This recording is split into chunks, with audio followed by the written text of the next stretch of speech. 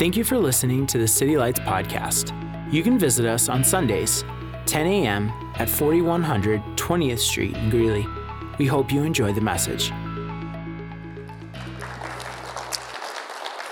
All right, thank you. Good to see you all in church. Before we get into the message, I have one additional announcement, and that is that our Dash and Dine City Group is starting back up in 2 weeks. So after the time change, it'll start back up March 11th. And so what is our Dash and Dine group? Our Dash and Dine group is we meet and we run, and then we go eat afterwards. So the order is very important, by the way. If you eat and then you run, you throw up. But if you run and then you go eat. So we meet every Wednesday at 6 o'clock. And the group will run actually March 11th through October 28th. So there's 34 weeks that we're going to be meeting. So if you're interested in being part of that city group, come talk to me after the service, and we'll get you signed up. There is a registration involved, and there's a little fee involved, but you get a shirt. It's going to be good. And there's a prize award for the person who attends the most practices, and it's actually coached professionally by running legend in Greeley, Doug Bell. So it's going to be a great time, and it's for people of all abilities of running. So you don't have to be like a superstar runner. There are people much faster than me in the group. There are people a lot slower than me in the group. So don't be intimidated by that. But if you want to get in shape and start running with us, you can. So again, that's after the time change, and it'll be March 11th. Is when we'll start meeting for that. Cool? All right. Come talk to me after service. I have a flyer here if you want to be part of that. All right. Thank you. All right. We're continuing our series called The Dwelling Place. I felt like the Lord put it on my heart to talk about what it means to be a people of God's presence and what it means for you individually to be a person of God's presence. Okay. So we've kind of been focusing on and doing a study on the person and the power of the Holy Spirit. Who is this person? Last week, we emphasized that point, actually, and I did a message called, "A person is a person, no matter how big." Okay? Holy Spirit occupies the entire universe, yet he's also so small, he lives in our hearts. But he's not just a force or a power. He is powerful. He can be a force, of course. That rhymed. Hey, he can be a force, of course. On a horse. I don't know. Holy Spirit is not just a influence or a power. The Holy Spirit is actually a person. And we talked about the reason why that's important is because if we think of him as a force or a power, we will inevitably think, how can I get more of this power and how can I use this power? Not necessarily a bad thing in and of itself. But if we think of him as the Bible teaches as a divine person, as a divine personality, we will think of him in this way. I want to get to know this person. I want this person to know me. And rather than thinking, how can I use the Holy Spirit, our thought becomes, how can the Holy Spirit use me? Okay, and so let me do a quick review of that. What makes a person a person? I'm not diminishing the divinity of the Holy Spirit by calling him a person, because a person is not just someone with a body. It's not a human being. We think it many times in terms, what is a person? Oh, a person is someone with hands, feet, eyes, etc. No, a person is a person if they have three things. Number one, a mind, including thoughts. Number two, a will, desires. And number three, emotions. So a mind, a will, and emotions. That, if you're a person, if you're an individual that has those three things, you are a person. Okay, that's what constitutes a person. And the Holy Spirit has all of the attributes of a personality, even though he's spirit. And so now let me say something about the will of God while we're on that note, and why this series I think is so important. The will of God. This is a big question. If we did a survey here today and asked everyone, like, if we could teach about anything in the Bible, what do you want to learn? A lot of you would probably respond and say, I want to learn about God's will for my life. Okay? The Holy Spirit has a will for your life. God has a will for your life. And how many know that this book will teach you how to live, but it won't necessarily teach you where to live, right? This book will teach you how to be married. Husbands, love your wives as Christ loved the church and laid himself down for her, right? It'll teach you how to be married, but it won't necessarily tell you who to marry, right? I didn't open this Bible up and it's like, marry Emily Lundstrom, right? It didn't say that, right? I followed, I was attracted to her. That helped a lot, but at that point, God would have told me no, He didn't tell me no. So, but the Holy Spirit will lead you to the right person, where the Bible will teach you how to be married, how to live. But the Holy Spirit will show you where to live and who to marry, okay? So He has a will for you. He's a person. He thinks, He feels, He wills. The Holy Spirit is a person, therefore we can know Him and we can be known by Him, okay? And so we talked about that last week. So many churches and denominations, they talk about knowing the Father, they talk about knowing the Son, but there's not a lot of emphasis sometimes on knowing the person of the Holy Spirit. So a person is a person no matter how big. That was last week, just to bring you up to speed. This week, I want to take it a step further, and I want to talk about growing in relationship with the person of the Holy Spirit. And I want to talk about getting acquainted with the Holy Spirit. That's the title of our message today, is getting acquainted with the Holy Spirit. What is He like? What is the Holy Spirit like? I want to help you today to get acquainted with this person that's living on the inside of you. If your faith and trust is in the Lord Jesus, you have a person living inside of you. He's called the Holy Spirit. He's God. 1 Corinthians 16:17 says this, whoever is united with the Lord is one spirit. Whoever is united with the Lord is one with Him in spirit. Okay? So when you invited Jesus in your heart, He came and He took up residence in your heart. This is why you became a new creation when you received Jesus. When I became a Christian, I didn't try to become more moral to become a Christian, although that happens, right? Like the Holy Spirit makes you more moral. No, He came, He took up residence in my heart, and then He began to work in my heart and began to work things in me and work things out of me, right? Some of us need some things worked in us. Some of us need some things worked out of us, right? And the Holy Spirit does that. But what I want to say is that it's possible to have the person of the Holy Spirit inside you, but not be fully acquainted with this person that's living inside of you, okay? I'll give you an example of this.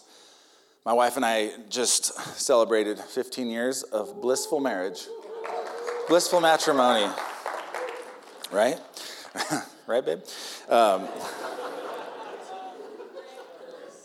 The Browns just celebrated their 20-year anniversary. Come on, you guys. How many have been married 30 years? 30 years or more? Raise your hands. Come on. Look at these guys. How about 40 years or more? Any 40 years? 40-plusters? Wow, that's awesome. Do we have any 50-plusters in here? All right. There's a prize later. I don't know what it is, but there's a prize. So, George and Candy, they're awesome. So, I've been married to my wife for 15 years. It says this. We have been legally and spiritually married since February 4th, 2005, 15 years. Ephesians chapter 5, verse 31 says this, for this reason a man will leave his father and mother, be united to his wife, and the two will become, what? One flesh. Okay. However, over this 15 years, I will say there's been a few times where we've been married, we've lived under the same roof, we've been connected, but there are times where we didn't feel so connected, right? Where I would say that the fellowship wasn't always optimal, right? Go ahead and put up that picture that we have there, right? Okay. Okay, it's a picture of a couple, married, right? But their fellowship is not optimal. How many have ever been here before? In my 15 years of marriage, I've had a few of these moments where it's like, whatever, you know. There was not shalom in the home.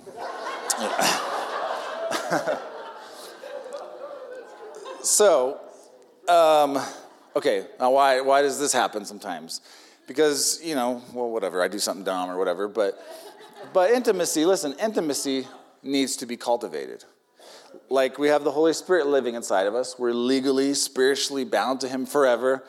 But if we're not cultivating that relationship with Him, we can at times be like that. In fact, one of the things that drives a wedge in fellowship with God is actually when we go our own way and we start sinning and messing up. Now listen, God is not a prude.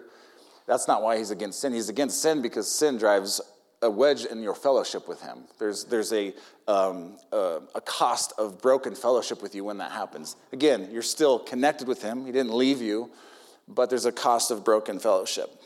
And so with the Lord, it is not as though he leaves you or whatever, but there is a price when that happens. And this is why God wants us to walk with him intimately.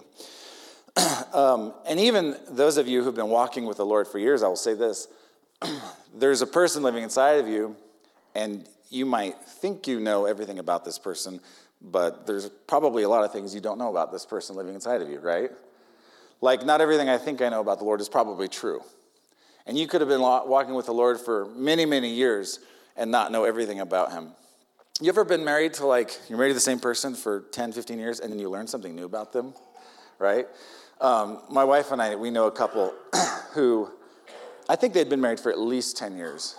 And the husband, he would go to the grocery store and he would buy crunchy peanut butter because he's like, my wife likes crunchy peanut butter. And so he bought crunchy peanut butter and he came home and they were doing this for years, buying crunchy peanut butter. And one day he was saying, yeah, because you like crunchy peanut butter. And she's like, I don't like crunchy peanut butter. I buy crunchy peanut butter because I think you like crunchy peanut butter. Neither one of them like crunchy peanut butter. They like smooth peanut butter. But each of them had been buying crunchy peanut butter for 10 years, thinking the other person liked something they didn't like. How many know that's possible with the person of the Holy Spirit living inside of you, okay? There's things about him you don't know, or things maybe you think you know about him that aren't true. And so we want to grow in fellowship with him, and we continue to do that as we walk with the Lord. Okay, so what is this person like? What is this person of the Holy Spirit like? There are lots of facets or emblems to this person of the Holy Spirit. The Bible, he is, we'll read the scripture in a minute, he is like a dove. He is like fire. He is like wind. He is like oil, right? He is the comforter. He's the helper. He's all these different things.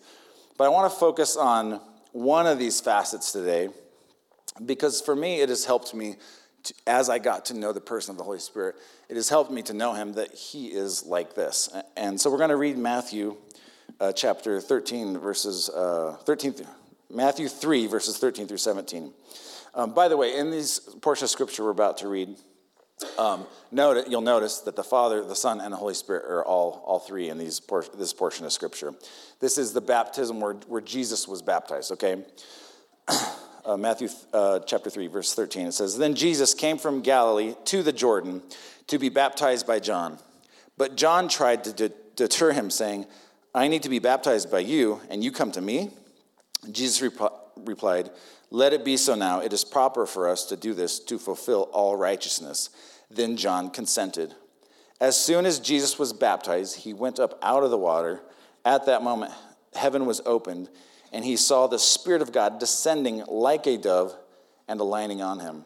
And the voice from heaven said, This is my Son, whom I love. With him I am well pleased. Again, notice Father, Son, Holy Spirit. All three of them are in that portion of Scripture. Okay, notice the Bible says the Holy Spirit descended like a dove. He's not a dove. He descended like a dove, okay? Jesus is God, has always been God, and always will be God, but God became man and dwelt among us. Well, Holy Spirit came from heaven like a dove, but didn't become a dove, okay? But it is an emblem of the character and nature of the Holy Spirit as a dove. Okay, so personally, I mean a dove. I'm like, if I'm going to represent the power and authority of God, I wouldn't pick a dove. I would pick something a little more ferocious. Go ahead and put up that picture. Okay.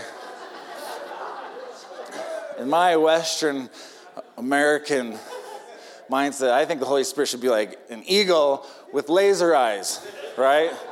Making America great again. You know what I'm saying? That's the Holy Spirit in my viewpoint. Okay. Don't ask me why George Washington is here and why there's an American flag. Okay, just take it in. Okay. Now, yeah, a dove. I'm like, a dove is kind of a wimpy bird, isn't it? Why is the Holy Spirit represented as a dove? Go to the next picture. So here's what we got, guys. Holy Spirit came down, lined himself on Jesus like a dove. Okay. So what's up with the dove? I want to talk about the dove today. Why a dove? Now, I'm going to give you some dove facts, and we'll preach on this a little bit. And there's some things, I learned some things even preparing this message. This is going to be fun. So let me give you some dove facts. Unlike an eagle, the dove, according to Levitical law, the dove was a ceremonially clean bird, okay? So it represents purity. The dove represents purity. Unlike an eagle, eagles were considered unclean animals. And there's scriptures in the Bible that talk about eagles, and there's cool things about eagles. But unlike an eagle or an owl or a vulture, those animals were considered unclean. You weren't supposed to touch them, and you weren't supposed to eat them.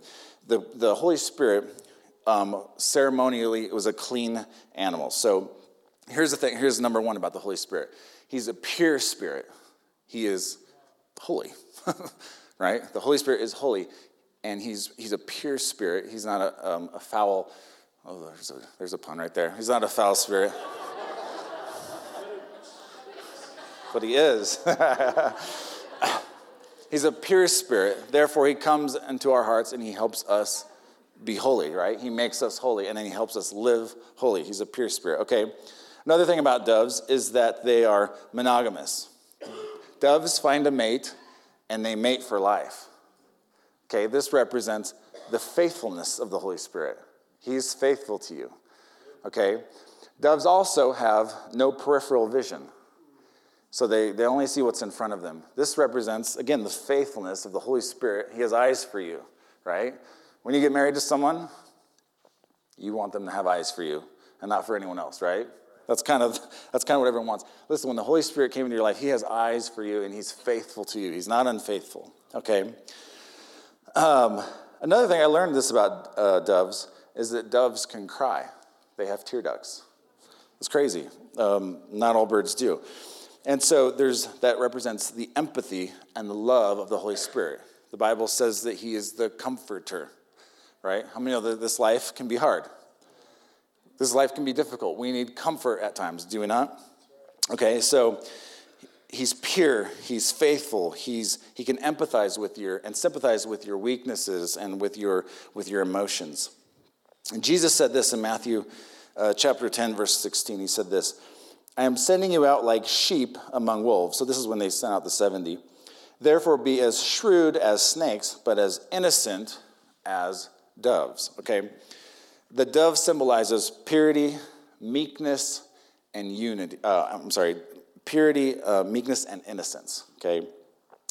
The Holy Spirit did not come majestic like the eagle, or fierce like the hawk, or flamboyant like the peacock. Okay? The Holy Spirit came as a pure spirit. He came in meekness. He came in innocence. Isaiah chapter 42, verses 1 through 3, it says this, speaking of Jesus.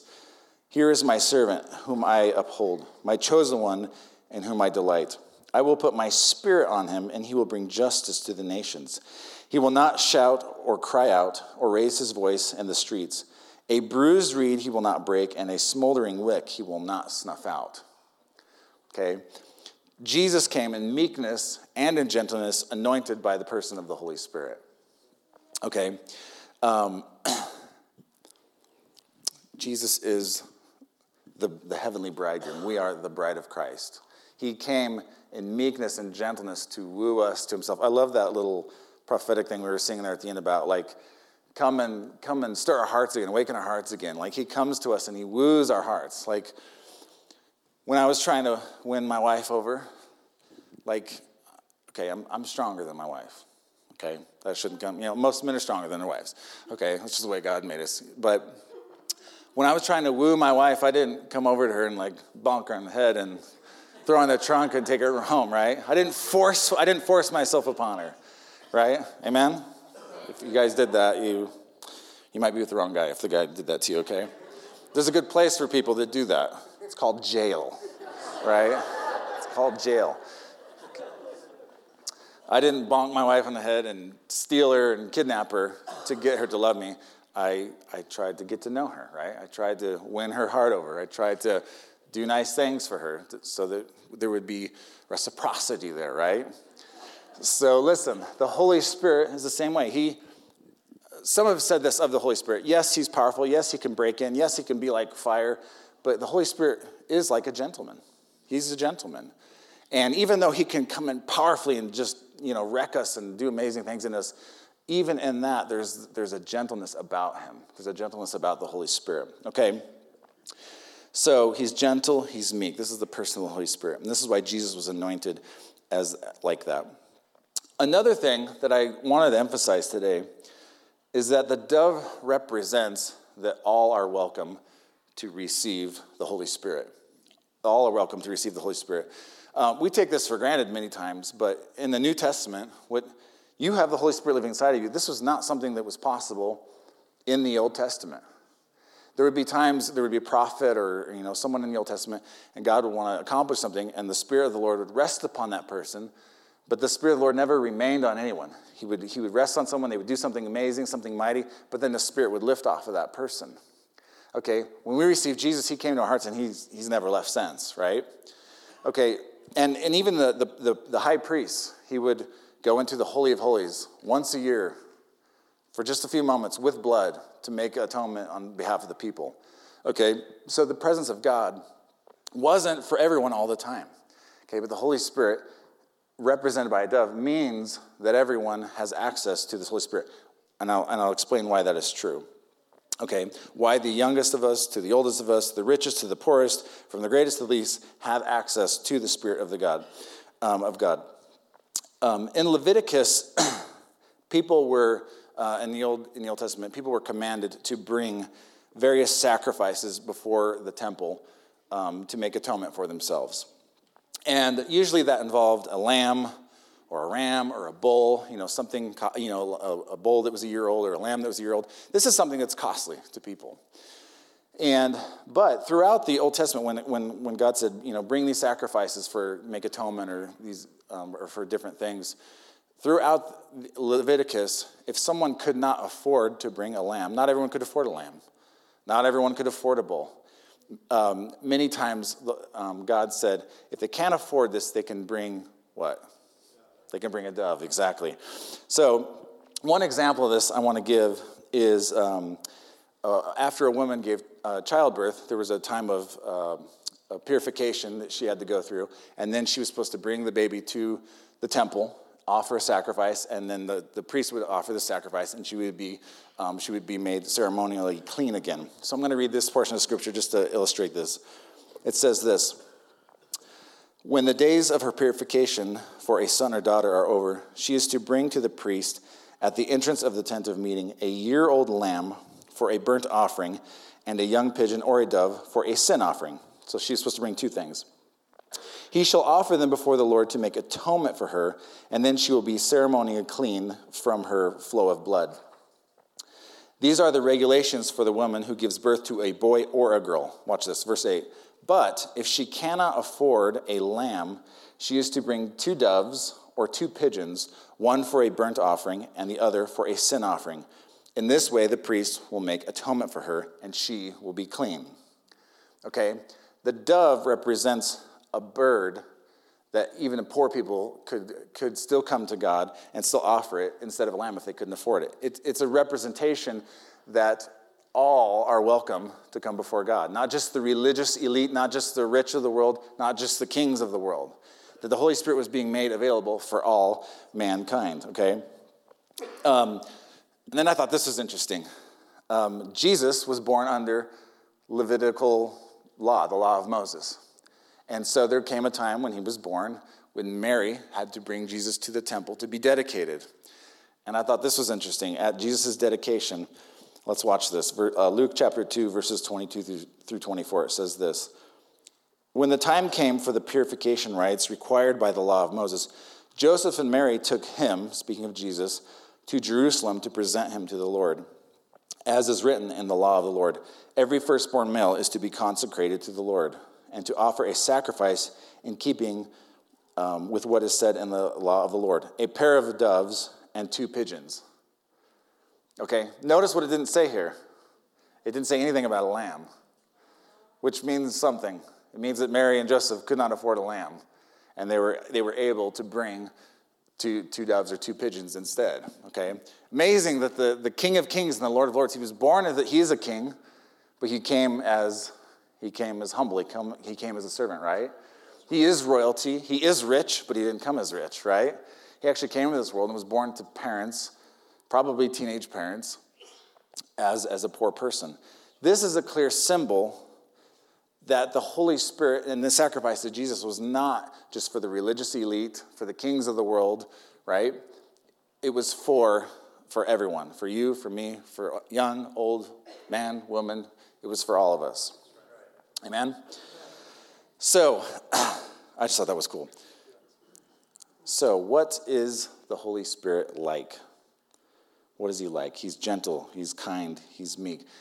At times in my life, he's been forceful, but he still has that gentlemanly thing about him, okay? I want to talk a little bit more about what he's like. What is this person like?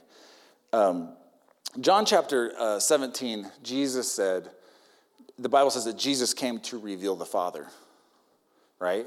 If you want to know what the Father God is like, look at the person of Jesus. Jesus will show you what the nature and the character of the Father is like, okay? You want to know what the Father's like? Look at Jesus. What about the Holy Spirit? What is he like? Let's read John chapter 16, verses 13 through 15. It says this, Jesus said this, but when he, the Spirit of truth, comes, he will guide you into all truth. He will not speak on his own. He will speak only what he hears, and he will tell you what is yet to come. Again, remember I talked about the Bible will tell you how to live. Holy Spirit will tell you where to live. He will tell you what's yet to come. Where should you move? Who you should marry. Verse 14, he will glorify me because it is from me that he will receive what he will make known to you. All that belongs to the Father is mine. That is why I said the Spirit will receive from me what he will make known to you. Okay? Holy Spirit is speaking on behalf of Jesus. He's making known Jesus. Who is the Holy Spirit like? What is he like? Holy Spirit is like Jesus. Jesus said, if you've seen me, you've seen the Father. And the Holy Spirit reveals Jesus, right? Isn't this awesome? Because they're three, but they're one, but they're three, right? The Trinity. It's the Trinity. So Jesus reveals the Father, the Holy Spirit reveals Jesus. Holy Spirit is like Jesus. He came gentle, he came humble, he came as a servant, and the Holy Spirit approaches us in our life, and he's the same with us. He's gentle, he's humble. Think of this, the God of the universe. What other God comes as a servant? What other God comes and lays his life down? This is the God we serve. He's amazing. He's not like the human leaders of this world. He's not pompous. He's not prideful. He's not puffed up, right? The reason why God tells us not to be prideful, he's not prideful. He's not puffed up. He's gentle. He's humble. Matthew chapter 11, verses 28 through 29 says this of Jesus, anointed by the Holy Spirit. Are you weary and carrying a heavy burden? Then come to me. I will refresh your life, for I am your oasis. This is the Passion Translation. Simply join your life with mine. Learn my ways, and you'll discover that I am gentle, humble, easy to please. You will find refreshment and rest in me. Okay? The Holy Spirit, as you get to know him, many times he's very gentle. It's that small little nudge, right? Usually he speaks with like an impression. It's usually not a shout. It's usually that little impression that he gives you. Now, I could give other examples in my own life of times where I thought I knew what the Holy Spirit is like, and he is like fire, he is like wind, he is like oil, right? There's these other facets of his personality. But even in those facets, there's still a gentleness to him, through the Holy Spirit. But what I don't want you guys to confuse is this. Meekness, he comes in meekness does not equal weakness, right? Just because the Holy Spirit came meek, Jesus came meek, does not equal weakness. Okay, he's powerful. He speaks gently often, but it's powerful. Okay, so we don't want to confuse those two. I hope I have permission to tell this story. I couldn't find the person beforehand, but I'm going to tell a story. So if I need to ask forgiveness later, I will. Okay, so. How many know Aunt Kim here at the church? Okay, this is Emily's aunt. She's known around the church simply as Aunt Kim, and I didn't see her before service, so She can forgive me later if I wasn't supposed to tell the story. But recently, like this week, she cleans a house for a gal, and she called the lady, didn't hear from her, and it had been a couple days, and she started to worry. She started to worry about this gal, and she had this gentle nudge in her heart. She's like, I need to go by and check on this woman. She had this nudge by the Holy Spirit. How many have ever had that nudge? I just need to call. I need to check on this person. I need to do this. I need to do that. So she calls, no one answers. She ends up going over to this lady's house and goes in and finds this lady on the floor. She had fallen down, and she had been on the floor for 3 days. This poor woman, I mean, terrible. This woman had been on the floor for 3 days. Listen, you can't make it much longer than 3 days without water, right? If she hadn't been sensitive to that little gentle nudge by the Holy Spirit, like this woman I'm talking about right now would be dead. You know, she called an ambulance, and they took her to the hospital, and yay, she's alive, and she's going to be okay. But I say that to say this, that gentle nudge of the Holy Spirit, he's kind, he's gentle, but that doesn't mean it can't mean life or death. Many times, that gentle nudging of the Holy Spirit, like, don't turn here, don't cross those train tracks, like, call that person, they're not doing good, you know. Recently, I had a dream about a friend, and I woke up and, about a friend, and the gentle nudge of the Holy Spirit, you need to call that person, you need to talk to them and make sure everything's okay, you know. Follow those gentle nudges of the Holy Spirit because they can mean life and death. And listen, they can mean heaven and hell even. Heaven and hell are realities, and people need to hear about the truth and the gospel of Jesus. So when you feel that nudge to share your faith with someone, be obedient to that. It can mean life and death. It can mean heaven and hell even. Thanks again for tuning into the City Lights podcast. We appreciate your support, and we'd love to fellowship with you. You can visit us on Sundays, 10 a.m. at 4100 20th Street in Greeley. Be sure to check out our website at citylights.church, where you can submit prayer requests, receive info on special events, and find our social media links. We're glad you could join us, and we hope you have a blessed week.